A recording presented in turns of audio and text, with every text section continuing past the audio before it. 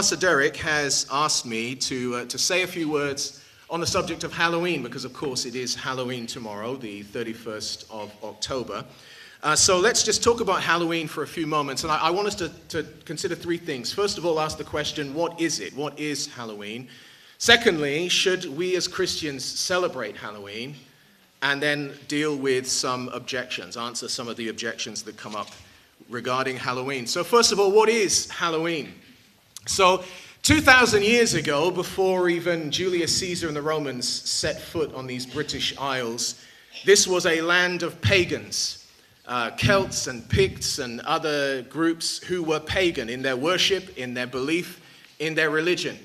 And for these pagans in these British Isles, one of the most important times of the year came on October 31st and November 1st, which for them marked the transition into the dark half of the year as they considered it. Summertime had ended, the harvest had been fully gathered in, and now it was time to bed down and prepare for the cold, harsh winters that we get in this part of the world.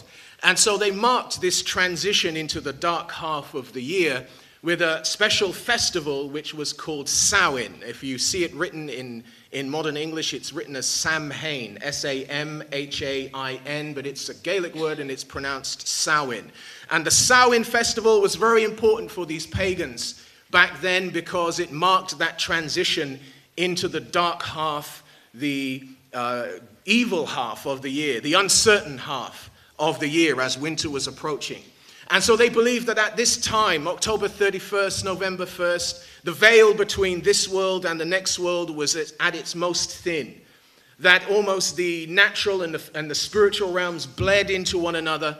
And it was possible for demons and evil spirits and even the spirits of the departed dead to pass over into our world and mingle and visit the living.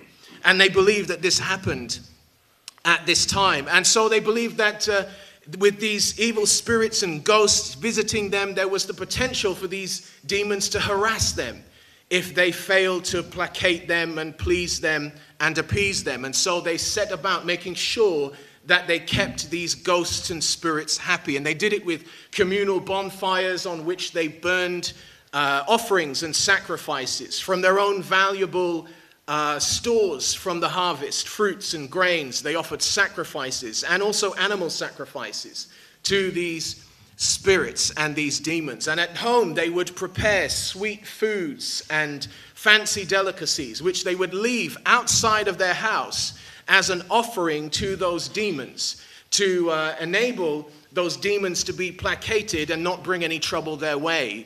So notice that they gave the demons treats to avoid the tricks that might come their way, and I hope you can see that. They also used to dress those pagans in macabre costumes, monstrous-looking costumes with animal heads and animal skins and bones, disguising themselves with grotesque masks to look like what they thought demons would look like in order to confuse those spirits and make them think they were one of them so that they would turn in the opposite direction and stay away. And all of this was very important, this festival of Samhain for the pagans then. Then, of course, Christianity came to these shores. And as Christians gained a foothold here, they did their best to eliminate this pagan holiday by co-opting it and making it a Christian time. By taking a Christian holiday from another part of the year and moving the date to November the 1st, they began to use that date to celebrate the lives of God's people who had gone home to glory. And it became All Saints' Day on November the 1st, which is still celebrated by a lot of Christians now. All Saints' Day on November the 1st. And another name for All Saints' Day was All Hallows' Day. And just as the day before Christmas Day in preparation for it is what? Christmas Eve. Just as the day before Christmas Day is Christmas Eve, so the day before All Hallows Day was All Hallows Eve, which was then contracted to Halloween. And it was the effort of these Christians, as I say, to eliminate this pagan holiday and replace it, but they didn't manage to do it. The pagan roots continued, and they grew and carried on down through the ages. The practices continued, even when the numbers of pagans dwindled, even when the knowledge of what this all meant was lost. Even as centuries passed, so the traditions continued in society and were not ultimately lost. And they eventually traveled across the Atlantic Ocean to America. You think that everybody on those ships was a King James carrying pilgrim. No, the pagans went too, and the paganism went too across the ocean. And over time it continued, both there and here, to morph and to grow into what is now a multi-billion-dollar commercial enterprise called Halloween. But let there be no confusion about this. Modern Halloween is the direct offspring of ancient Samhain. Millions of children, both here and in the United States and around the world tomorrow, are going to participate in the pagan festival of Samhain. They've never heard the word Samhain. They have no idea where it comes from, but they are going to be eating the fruit of an ungodly tree that was planted by those skin-wearing Celts 2,000 years ago. So should we as Christians celebrate Halloween? And hopefully by now, with what I've said already, we should all be able to say no. Absolutely not. Clearly, obviously, no, we should not celebrate Halloween. You know, in the Old Testament, witchcraft and sorcery and all forms of the occult were strictly forbidden and punishable by death. Deuteronomy chapter 18, verses 9 to 13. Deuteronomy 18, verses 9 to 13. God says, when you come into the land which the Lord your God is giving you, you shall not learn to follow the abominations of those nations. Next verse. There shall not be found among you anyone who makes his son or his daughter to pass through the fire, or one who practices witchcraft, or a soothsayer, or one who interprets omens, or a sorcerer. Next verse. Or one who conjures spells, or a medium, or a spiritist, or one who calls upon the dead. Next verse. For all who do these things are an abomination, not an irritation, an abomination to the Lord. And because of these abominations, the Lord your God drives them out from before you. Next verse. You shall be blameless before the Lord your God. In the New Testament, the Apostle Paul tells us in Ephesians 5 and verse 11, have no fellowship with the unfruitful works of darkness, but rather expose them. That's what we're doing right now. Expose those works of darkness. Why? Well, back in verse 8, Ephesians 5:8, he tells us, for you were once darkness, but now you are light in the Lord. So walk as children of light. You know, God calls us to follow him and his ways, not the world and its ways, not paganism and its ways. He calls us to follow him and his ways. 2 Corinthians chapter 6 and verse 17 says, come out from among them and be separate, says the Lord. Do not touch what is unclean, and I will receive you. You know, how can we or our children honor the Lord and walk in his ways while we continue to embrace a festival of darkness and death and evil which has roots in paganism? And I repeat, ignorance is not an excuse. The fact that it is a commercially successful, culturally accepted holiday now is not an excuse. Today's holiday of Halloween is connected by a definite spiritual thread to ancient Samhain. And the devil's people know this. The devil's people know this. You know, much of what is today's Satanism and witchcraft and Wicca also draws its practices and its heritage and its beliefs from those ancient pagans. And October the 31st and Halloween is the most revered day for witchcraft and Satanism. It is their day of days. If we can see the first picture, please. Anton LaVey. Anton LaVey, who was the founder of the Church of Satan, the most public and visible Satanist in the world before he died, said this: I'm glad that Christian parents let their children worship the devil at least one night out of the year. He was talking about Halloween. And some might say, well, we're not worshiping the devil. We're just dressing up our children in costumes. We're just going out trick-or-treating. We're not worshiping the devil. No, the devil's own man says you're worshiping the devil. Satan's man says that's what you're doing. Yeah. Next picture, please. This is John Ramirez. Some of you might well know his face. John Ramirez, he's a friend of mine on Facebook. He's an evangelist in the United States. He's come to prominence there in America as someone who ministers on the lines of deliverance and spiritual warfare. And he knows firsthand what it's all about because John was a Satanist for 25 years before he got saved. And he was a fully paid up, card-carrying, completely involved Satanist. We're not talking about some edgy teenager looking at stuff on the internet in his bedroom. He was a proper worshipping at the satanic temple with all the rites and rituals and practices. He was a Satanist. And he's in another kingdom now, praise God. He came out of that dark kingdom into the kingdom of God, hallelujah. And he's an evangelist, and he preaches the gospel. And he's very strong against Christians celebrating Halloween and being involved in Halloween. You know, he understood as a Satanist how important October 31st was. He married on October 31st in a satanic, demonic wedding ceremony that involved blood sacrifices of animals and everything. And so he is very strong against it. And he says this when he was asked on TV about being a Christian celebrating Halloween. He called it spiritual adultery. He said, I don't know how you can cheat on God and the Lord Jesus Christ by celebrating Halloween. Besides, he said, I don't see Satanists coming to church on Good Friday to hang out with us. They don't come our way at Easter, so why are we going their way at Halloween? Amen? So in closing, let's answer some objections that people might have. You know, I think it's clear as Christians we should not be celebrating Halloween. But the fact is there are some Christians who see no problem with celebrating Halloween. And see that the word we're using, celebrating Halloween. And you don't like that word? Oh, let's change it. Participating, no, that's no better. Being involved, no, that's no better. Any word you choose, you are getting into this thing called Halloween, this house of Halloween. You are entering it. No matter what word you use. And some Christians, they don't see any problem with celebrating. They might say, well, we don't believe all the pagan stuff.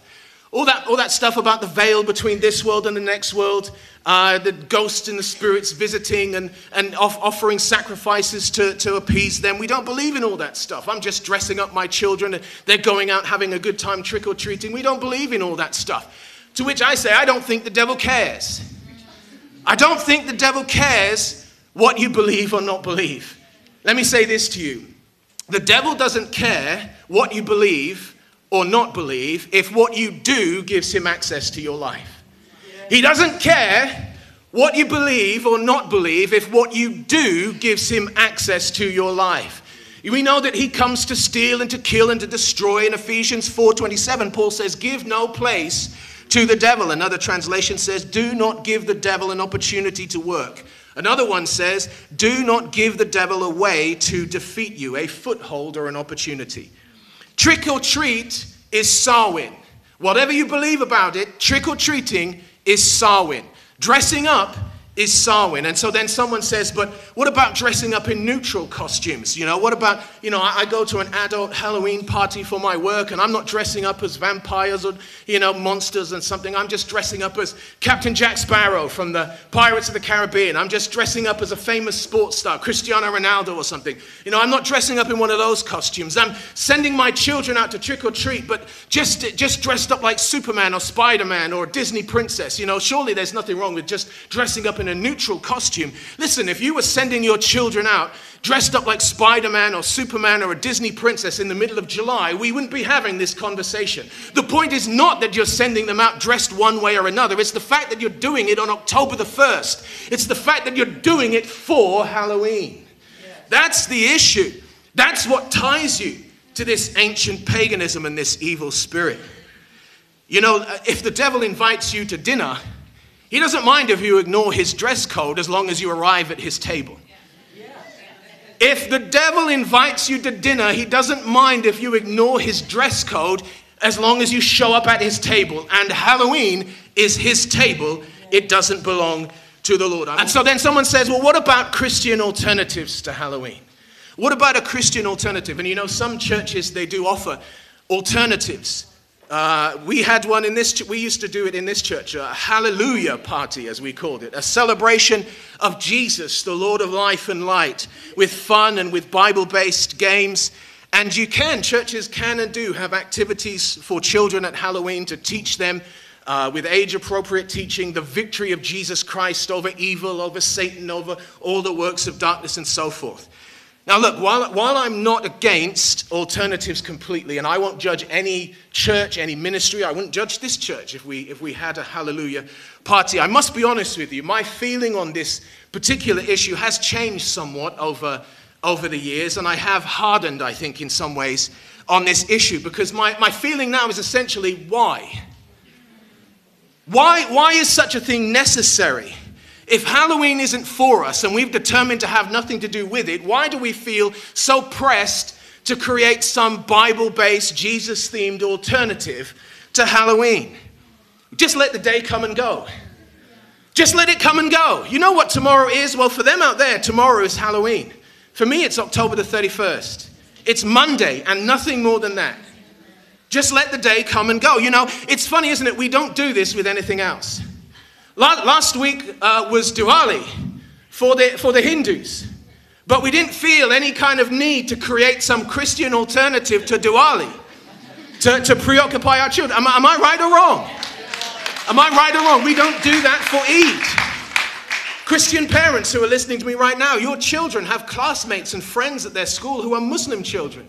And when Eid comes along, those Muslim friends of your children will be celebrating Eid with all their families. But you don't sit at home scratching your head trying to come up with some Christian Jesus-themed alternative to Eid so your children won't feel left out. That just shows how pervasive Halloween is in our culture. How it's seeped in so much that we feel this pressure to, we can't leave the children out. We've got to give them an alternative to that. No, we should have the courage as Christians to say no and to stay away. And someone might say, well, I don't want my child to be left out. I don't want my children to be left out. Then perhaps instead of an alternative to Halloween, just give them a replacement. And before you slap me and say that's semantics, you're just saying the same thing with two different words. No, instead of giving them an alternative to Halloween, just give them a replacement. Just do something fun. If you want your children to not be glum because their pals are out doing trick-or-treating and so forth, first of all, you, as a Christian parent, you have a responsibility before God to raise your children in a godly way. So you should be able to explain to them exactly why Halloween is not welcome in your house and among the lives of your children. But if you want to, just do something fun with them. You know, there's a bowling alley here in Oxford. Above the bowling alley, there is a crazy golf thing. You know, just take them for crazy golf. Take them to Pizza Hut. Do something fun at home. Just, you know, whatever you normally do to have a good time with your children, just do that. Just do that. In closing, let me just say, you know, Christ has liberated us from evil. Darkness, death, in all its forms. Colossians 1:13 says that he has delivered us from the dominion of darkness, delivered us from the kingdom of Satan, and he's translated us into the kingdom of his dear Son. He is the Lord of life, the Lord of light, the Prince of Peace. All goodness belongs to him and is found in him, and that is a much more wholesome and worthy cause for celebration. So let's be people who do just that. And if we do fall short, and if we do fail, and if we do stumble in any way, let it not be because we were trying to do what the pagans did so long ago. Amen? Amen. Praise God.